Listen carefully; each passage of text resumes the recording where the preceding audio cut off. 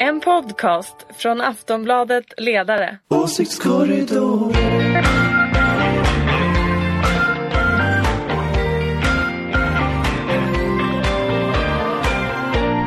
Hej och välkomna tillbaka till ett nytt avsnitt av Åsiktskorridoren, podden från Aftonbladets ledarredaktion.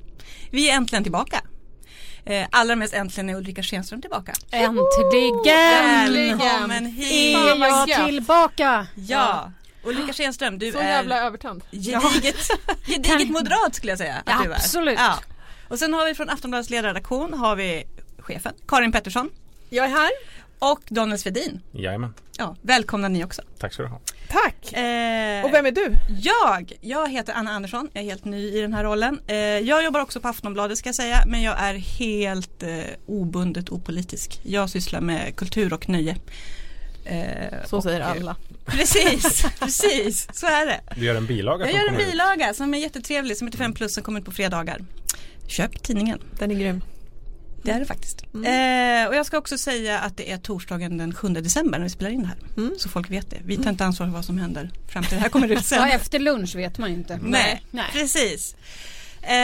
Och det har ju varit en väldigt tät nyhetsvecka. Men vi ska som vanligt fokusera på svensk inrikespolitik. Den stora händelsen var att SCB kom med sin novembermätning i tisdags. SCB mäter partisympatier 2 gånger om året i maj och november. Och det är alltid lite extra spännande med just den mätningen. Det var någon som sa att det var partisympatiundersökningarnas Rolls Royce. Ja, men jag är så trött på det där. Ursäkta mig att jag snyter samtidigt. Men SCB liksom. Jag menar, SCB har haft fel 2 val i rad. Inför 2010 så var man helt säkra på att S skulle vinna och sådär. I maj? Ja, men det är ju långt mellan maj och september. Men den är inte, den eftersläpar dessutom. Så att jag måste ändå säga så här, det här har vi diskuterat. Säg du hur opinionen ligger. Ja, men jag tror så här. Om du har en bättre metod. Nej men alltså jag tror inte att SCB är bättre än någon annan och det är därför det blir så löjligt. Jag har själv suttit helt hysteriskt på partiledningar 5 minuter i 10 liksom.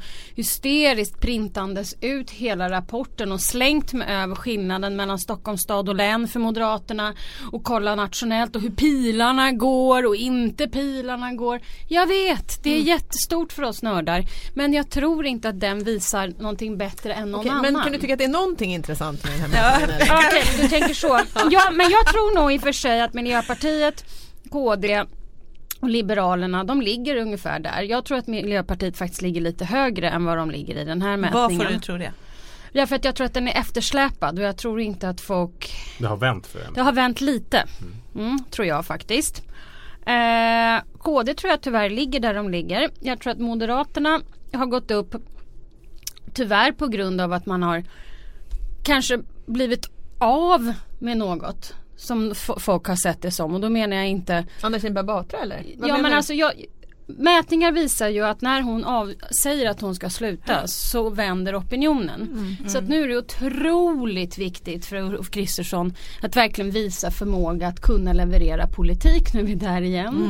Reformer. Ja, men det är viktigt för att annars så kommer han nog inte kunna segla på den vågen lika enkelt. Så att jag är som vanligt född skeptisk och ifrågasätter rätt mycket. Nej men det är väl en bra hållning i vår tid. En hållning den för vår tyckte tid. du om, jag förstår. Men jag tänker en sak som jag tycker är intressant med den här mätningen, om man liksom struntar i det här med tiondelar hit och dit, för det håller jag med om. Men om man tittar på både den här, man kan titta på såna Poll och Polls som sammanväger massa olika mätningar.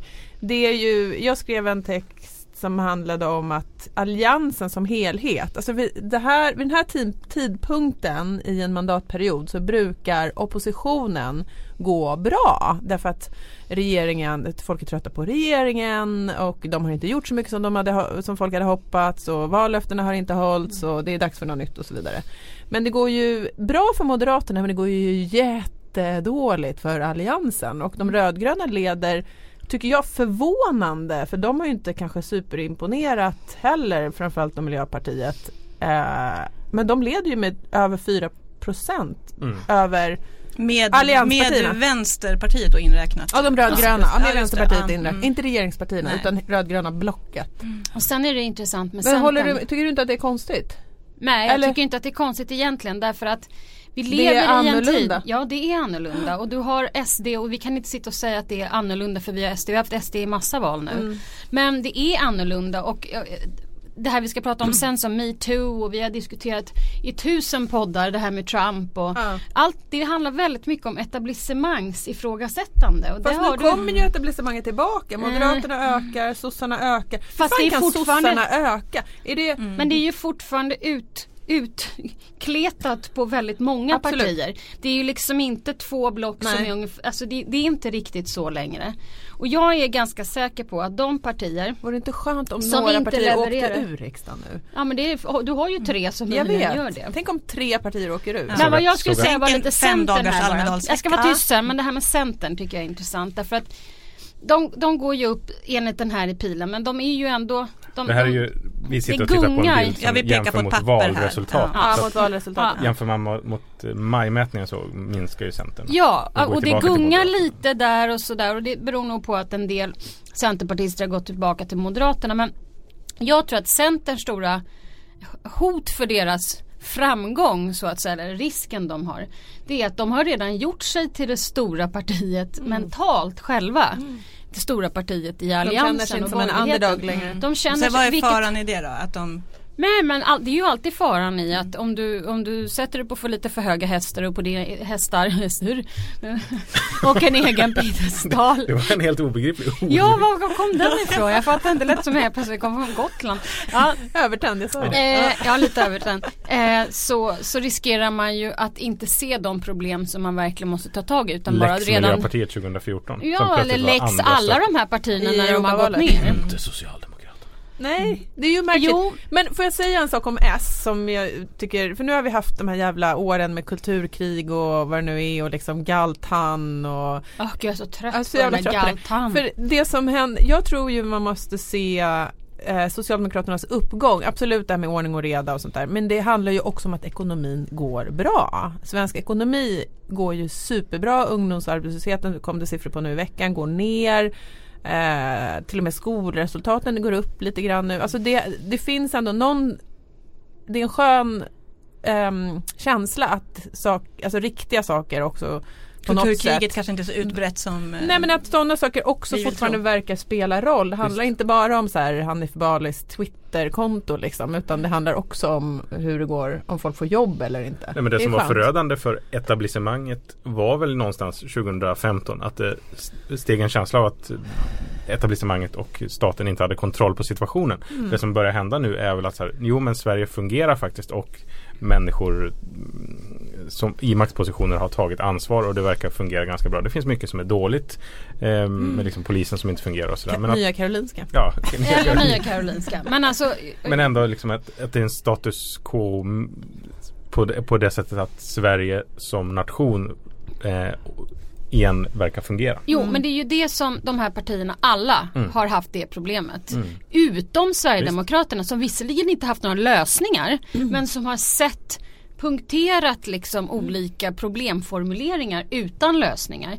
Så att det vore ju bra, och jag brukar kalla det vore ju bra framförallt om Moderaterna och sossarna kunde börja bråka om massa Lindbäck-frågor och inte massa såna här osannolikt ovidkommande saker, för då kommer folk börja rösta på konstiga saker eller inte att rösta alls. Något som är intressant tycker jag är att människor, det har ju funnits en bild av att Miljöpartiet förlorar så fruktansvärt mycket på att de har gått med på en massa överenskommelser med Socialdemokraterna vad det gäller migrationen och energipolitiken och lite andra saker.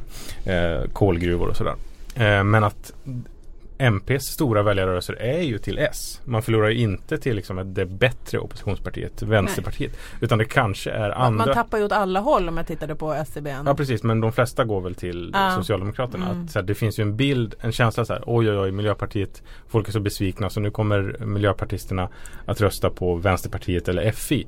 Men jag tror att det är deras liksom kärnväljare som är kvar här och sen är det andra människor att det kanske är andra frågor som gjort att man lämnar Miljöpartiet än att man har gjort uppgörelser om migrationen. Att vi kanske måste tänka helt om. Men jag tror att Miljöpartiet har haft ett väldigt stort problem. Eller egentligen 2. Den ena har jag tjatat om. Det är 2 språkrör. Ja, man kan säga att det är 2. Nej, men det var inte riktigt de 2 språkrören jag tänkte på allra mest. Utan jag tänkte på det som jag kanske har tjatat om här. Och det är att de inte lärde sig att ta hand om sina borgerliga väljare.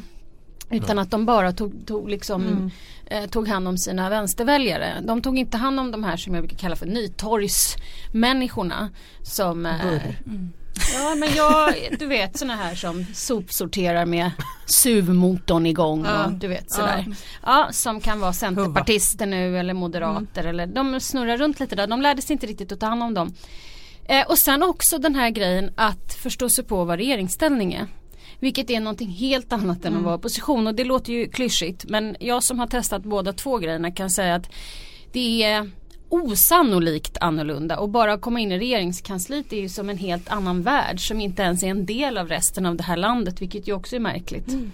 Men nu måste vi också prata lite grann om mitt favoritparti Liberalerna. Ja, jag tänkte säga det. Jag som inte har hängt med lika mycket som man har ju vant sig vid krispartierna KD och MP. Men Liberalerna 4,2%. Eller hur? Vad händer? Vad fasen händer? Och jag tycker det som är intressant är ju att det verkar inte finnas någon krisinsikt. Eller jag vet inte, det var ju en ordförandestrid under hösten och Birgitta Olsson utmanade och det gick jättedåligt för henne och gick väldigt lätt för Björklund, verkar det att liksom få bort henne. Och nu är det som att alla folkpartister eller liberaler eller vad de heter är så super. De bara, men Björklund är bra. Men jag tror att det är så här. Man kan inte byta. Hur många gånger vi kan inte byta igen. Hur många gånger har vi inte suttit och pratat om det här med att det stora problemet för partierna, hur de ser ut i opinionen, är inte bara politiken utan också hur organisationen mår. Och när man myglar sönder sig själva som sossarna gjorde och som liksom fick en Juholt liksom sådär va. När ingen kunde bli, ni kommer ihåg och sådär. Vi minns det väl. Förlåt men men Liberalerna, jag tror att där har det myglat så mycket. Så att nu är de nere på 4,2. De som är kvar, de tycker att livet är toppen. De har fått sina positioner. Jag tror det. Nej, men jag tror att de har ett genuint problem för att Björklund är ju den här ändå batongprofilen. Det har ju varit hans grej hela tiden. Liksom, ungar ska ha stryk. Ungar ska ha stryk i skolan. Och det är faktiskt inte alla som vill gå på gymnasiet eller högskolan eller vad det är. Ja. Och hon är inte Västergötland. Nej, jag är jättedålig på att imitera. Ja, de där var väldigt dåliga. Jag vet, men ni fattar vad jag menar. Men, och så har Centerpartiet blivit det här socialliberal, vilket i mina ögon är helt sjukt, för att om man tittar på deras arbetsmarknadspolitik så är de inte alls socialliberala, de är stenhårda, men de har den profilen, och Annie Lööf har den profilen att hon är någon slags höger med migrationspolitiken som gör det är migrationspolitiken. Är man liberal eller inte, det mäts bara på migrationspolitiken. Ja, det är konstigt. Och sen så att Björklund, han fastnar i ett konstigt segment nu där han är inte trovärdig som riktig socialliberal. Men vad kan vi vänta oss från Liberalerna? Vad kommer de att göra nu? Jag vet är det inte. Integrationen? De brukar ju komma med integrationsförslag. Ja, men det var därför att du tänker nu på det där språktestet som Lars Leijonborg råkade men det säga. tror jag är svårt, därför att nu finns Moderaterna, nu finns Sverigedemokrater. Jag tycker det mer låter på Björklund som man ska vara så här mot SD och vi står upp för alla människors lika rätt och värld. Alltså han försöker mjuka upp sig lite. Det är skolan igen. Ja, skolan igen då kanske. Det tror jag. Fast det går ju ganska jag tror att det blir svårt. Det är hans förtjänst. Frågan är hur länge han kan sitta kvar egentligen. Nu kan de inte byta ut honom före valet. Nej. Men kan de inte? Nej, alltså jag tror att de måste välja någon mera Wibble-typ alltså. Wibble-typ? Ja, men liksom sån här, du vet. Tror du? Folk vill ha ordning och reda och en sträng fröken. Jag tänker mer någon socialliberal. Ja, jag tror mer en sån här, kanske du någon som rappar. Väldigt välutbildad fin folkpartist. Förlåt, liberal. Kanske med en akademisk titel. Har du ett namn eller? Någon som har myglat. Nej, men vi kan väl ta lite nästa vecka. Okay. Så ska en shortlist. Twittra gärna in förslag. Ja, precis. Vem ska ta över Liberalerna efter valet får vi anta då. Vi kan avrunda med de här 3 som ligger i botten då. Vilka är kvar i riksdagen efter nästa val? KD, är de kvar? Jag tror det. Alltså jag tror faktiskt också det. Jag är tveksam därför att om mätningarna visar på att de ligger kring 3, då är det ju så att nästan många av mina kompisar går och röstar på de här. För att få dem att ligga kvar. Verkar du samtidigt? Jag måste äta lite, det är viktigt. Men ligger de omkring 3, då är det ju, kan det ju vara en bortkastad röst för att det är för få som... Ja, men precis. Ja, jag kollar, de har ju legat under spärren ända, alltså i just SCBs mätning har de legat under spärren ända sedan valet. Vilka röstar ni helst på, ni moderater, L eller KD? Jag tänker om man måste stödrösta på Liberalerna. Om jag måste rösta på någonting som är KD eller L. L. Och ni andra då? I ditt parti? Ni andra i mitt parti, jag vet inte, men det är ju jag är med liksom. Okej, men Miljöpartiet, blir de kvar i riksdagen? Ja, jag tror också. Det tror jag. Jag tror tyvärr att alla 3, jag har trott så många val nu att KD ska åka ur, så jag har liksom gett upp. Jag har resignerat upp också. Inte under min livstid. Nej, jag tror att alla blir kvar. Sen är ju KD ett speciellt parti som de alltid har legat vid ruinens brant på något sätt, så att alla i det partiet är ju väldigt luttrade. Vana i den positionen. Vi är nästan på väg ut nu. Men kanske ändå, de ligger så jäkla lågt nu. Ja, nu är de på 3 va? 3,1, det är en annan sak. De har legat där länge också. Alltså de har inte varit nära 4% spärren i SCBs mätning. Så att, är vi klara med mätningen? Vi har inte pratat SD, men det kanske vi återkommer till en annan gång. Kan man gissa? Det går dåligt. Eller dåligt. Men vi har pratat så mycket om dem jämt. Vi kan ta dem någon annan gång kanske. Okej. Eller? Ja, men vi kan väl svara. Jag menar... Ja, okej. Helt kort. Är deras, alltså de ligger ju fortfarande på 14,8%, ska vi säga. De har ökat jättemycket sedan valet. De har ökat sedan valet. De tappade över 4% nu, va? Är trenden bruten? Ja, trenden är ju bruten. Jag tror igen att det är det här. Fokus idag i debatten är inte på de här kulturkrigsfrågorna som ju SD vill ha. Först, och det är inte bara migrationsfrågor utan det är annat också. Utan det finns ändå idag andra konflikter i politiken. Och som sagt att ekonomin går bra. Så att hela deras grundberättelse om att allting är helt svart. Den här filmen de ska ha visat på sin stämma. Ja, precis. Det blir ett mycket svårare case när ändå makron ser ut som den gör. Även om liksom man inte ska... folks uppfattning om sin egen verklighet lirar ju inte alltid med så här SCB-siffror heller. Men det blir ett svårare case. Men samtidigt ser du så här. Risken är ju att inte varken S eller M tar ansvaret för att verkligen göra eller åtminstone presentera och har nu suttit och gjort riktiga reformförslag på väldigt många områden. Och har de inte gjort det och tänker inte göra det utan håller bara på med massa ovidkommande käbbel i etablissemanget, då finns det ju risk för att folk blir förbannade och går till SD. Något som jag tycker är intressant med SD, om man tänker på den där filmen som Anna nämnde som de visade på sin stämma, som är verkligen en så här domedagsbeskrivning av Sverige med kravaller och allt möjligt och hur dåliga medier är ju att det känns som att de är inne i någon sorts radikaliseringsprocess. Ja. Men händer inte med jämna mellanrum i det partiet? Jo, jag tänker på när de skulle verka utom parlamentariskt under flyktingkrisen och skulle dela ut flygblad i Grekland istället för att jobba i riksdagen. Men jag undrar om man cashar in på det lite för tidigt. Alltså, jag tror ju att det där, man tror säkert att man har stöd för en nu tar vi en högergir så det bara smäller om det. Att folket vill ha det. Men att man kanske tar ut det alldeles för i förskott. Folk är inte med, folk är inte där riktigt. Inte så många i alla fall. Nej, precis. Att det inte är det riktigt som kommer locka nya väljare och att det kanske skrämmer bort relativt nya väljare också. Att så här, oj då, vad det blev väldigt dålig stämning här i hur ni pratar om andra människor. Jag vet inte. Ja. Vi får se. Ska vi gå vidare? Ja.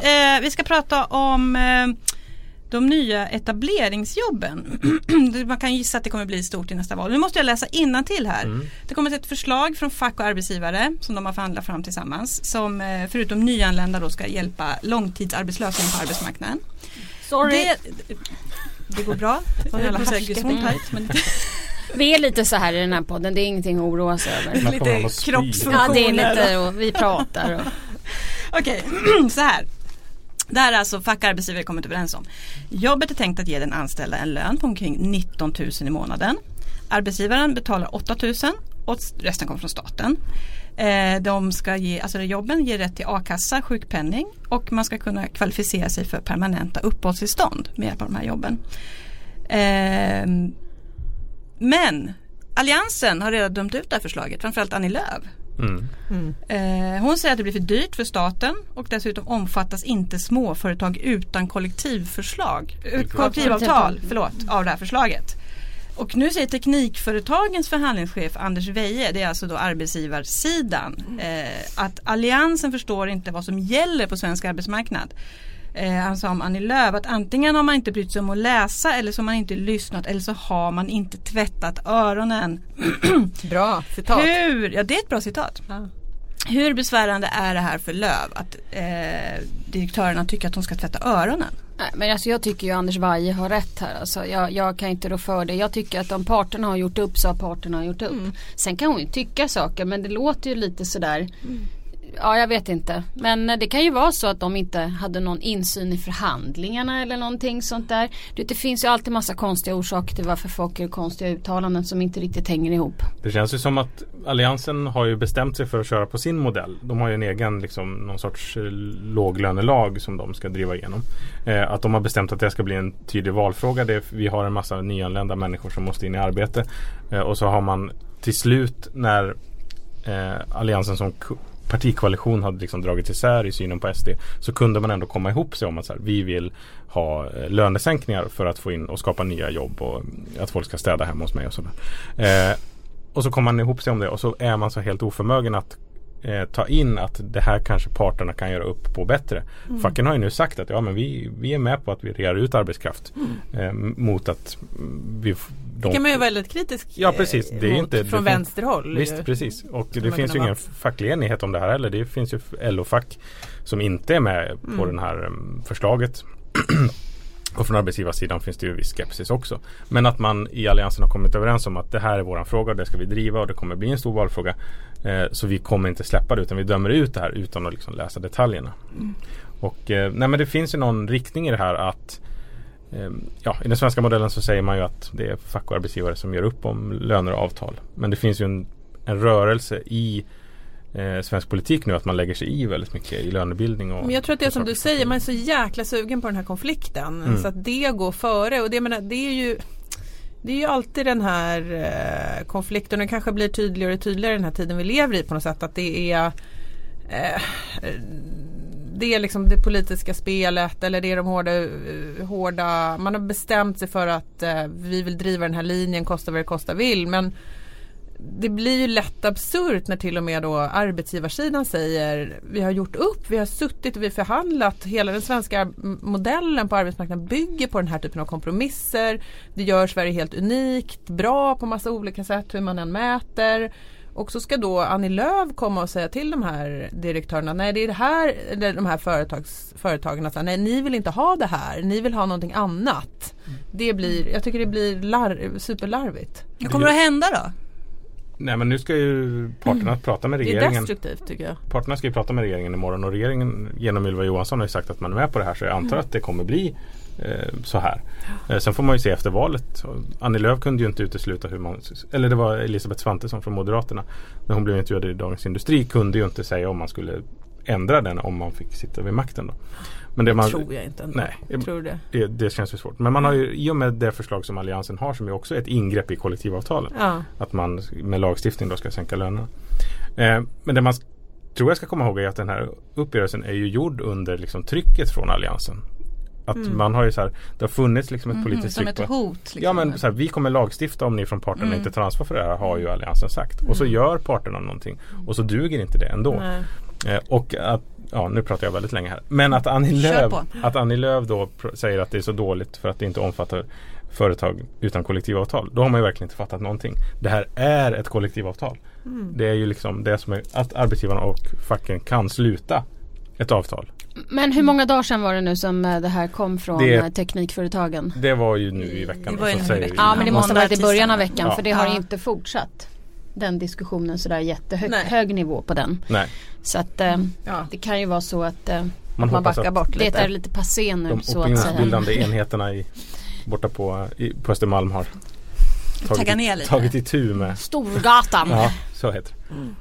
Nej, men sen är ju frågan vad det får för effekt och om det räcker såklart, och om det här är en viktig del av svaret på hur man ska få in nyanlända jobb och hur man ska lösa de riktiga problemen. Det är ju det kan man ju inte veta. Nej, det här kommer ju vara en stor valfråga ändå såklart. Och jag tror att man gör det... Du menar alltså själva frågan? Ja, men problemen på svenska sysselsättning, nyanlända, långtidsarbetslösa. Ja. Och att där från vänsterns sida så är det såklart att det är ju hederligt på något sätt att säga så här, ja men det där får parterna lösa för det är så det fungerar. Men det måste finnas andra saker vi till vänster borde kunna säga, så att så här borde vi kunna göra. Subventionera jobb till exempel. Det här är ju subventionerade. Jo, men precis. Att man inte går in i avtalen och ändrar där. Och att man inte bestämmer. Ni vet ju att jag är ny moderat, så att jag har ingenting att... Du älskar kollektivavtal. Jag älskar kollektivavtal. Ja. Och LAS. Svartrohet. Ja.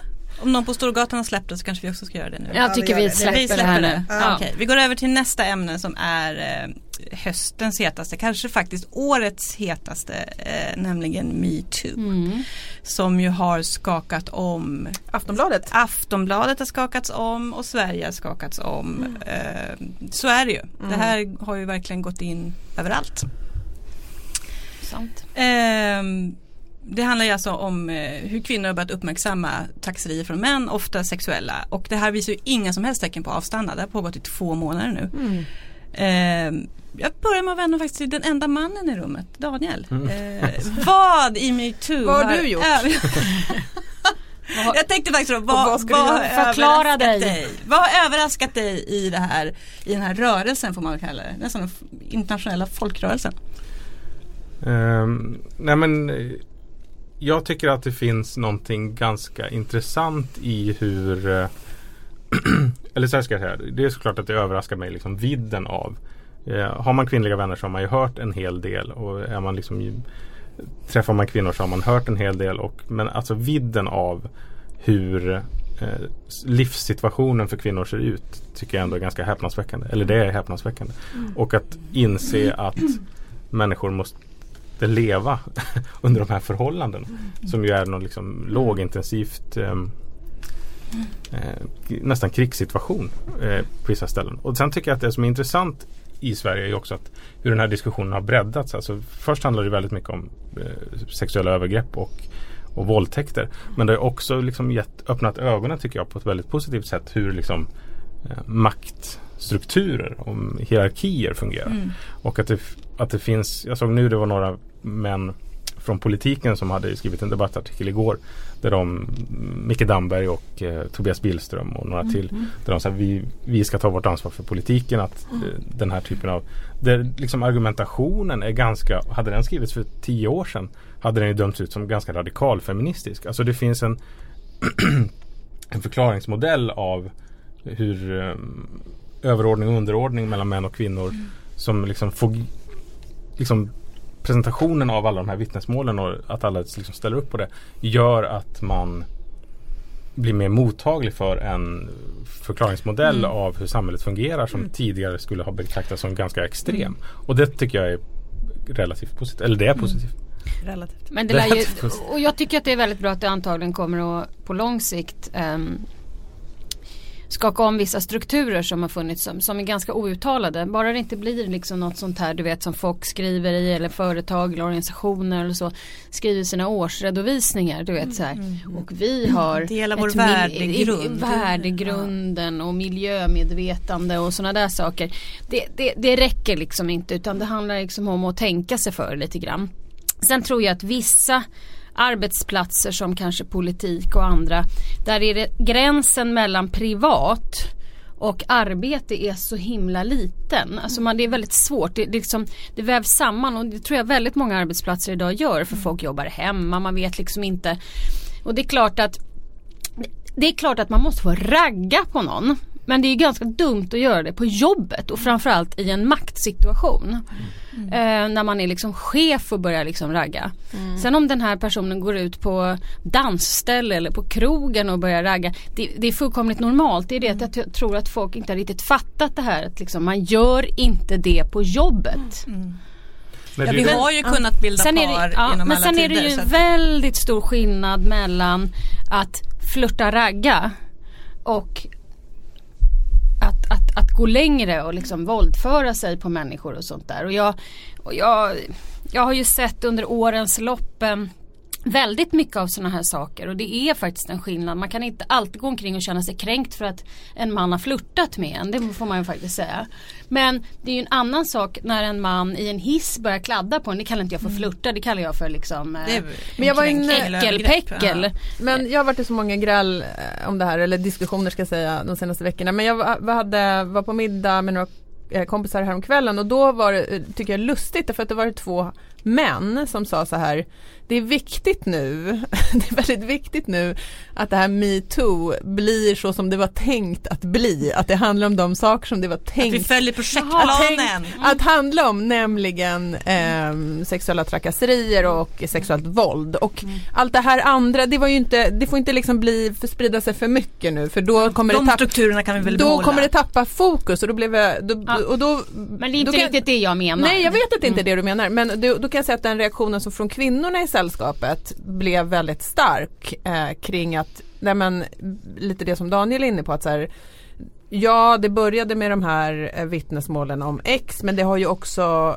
i den här väven av berättelser, för det är ju ett slags ny form också av berättande och vittnande om detta, som jag tycker jag är otroligt intressant och spännande med de här liksom collagen av specifika men ändå anonyma vittnesmål. Så kommer det ju upp alla möjliga situationer som just pekar på maktstrukturer som inte som trycker ner och förminskar och förödmjukar kvinnor liksom på olika sätt. Och de strukturerna måste vi ju ta hand om på samma sätt. Så det var liksom mot jag tror att det är lite lätt för schyssta killar som tycker att de själva aldrig har gjort något jättedumt att nu säga att det här är jättebra, men det handlar inte om mig. Nej, men och det är jag.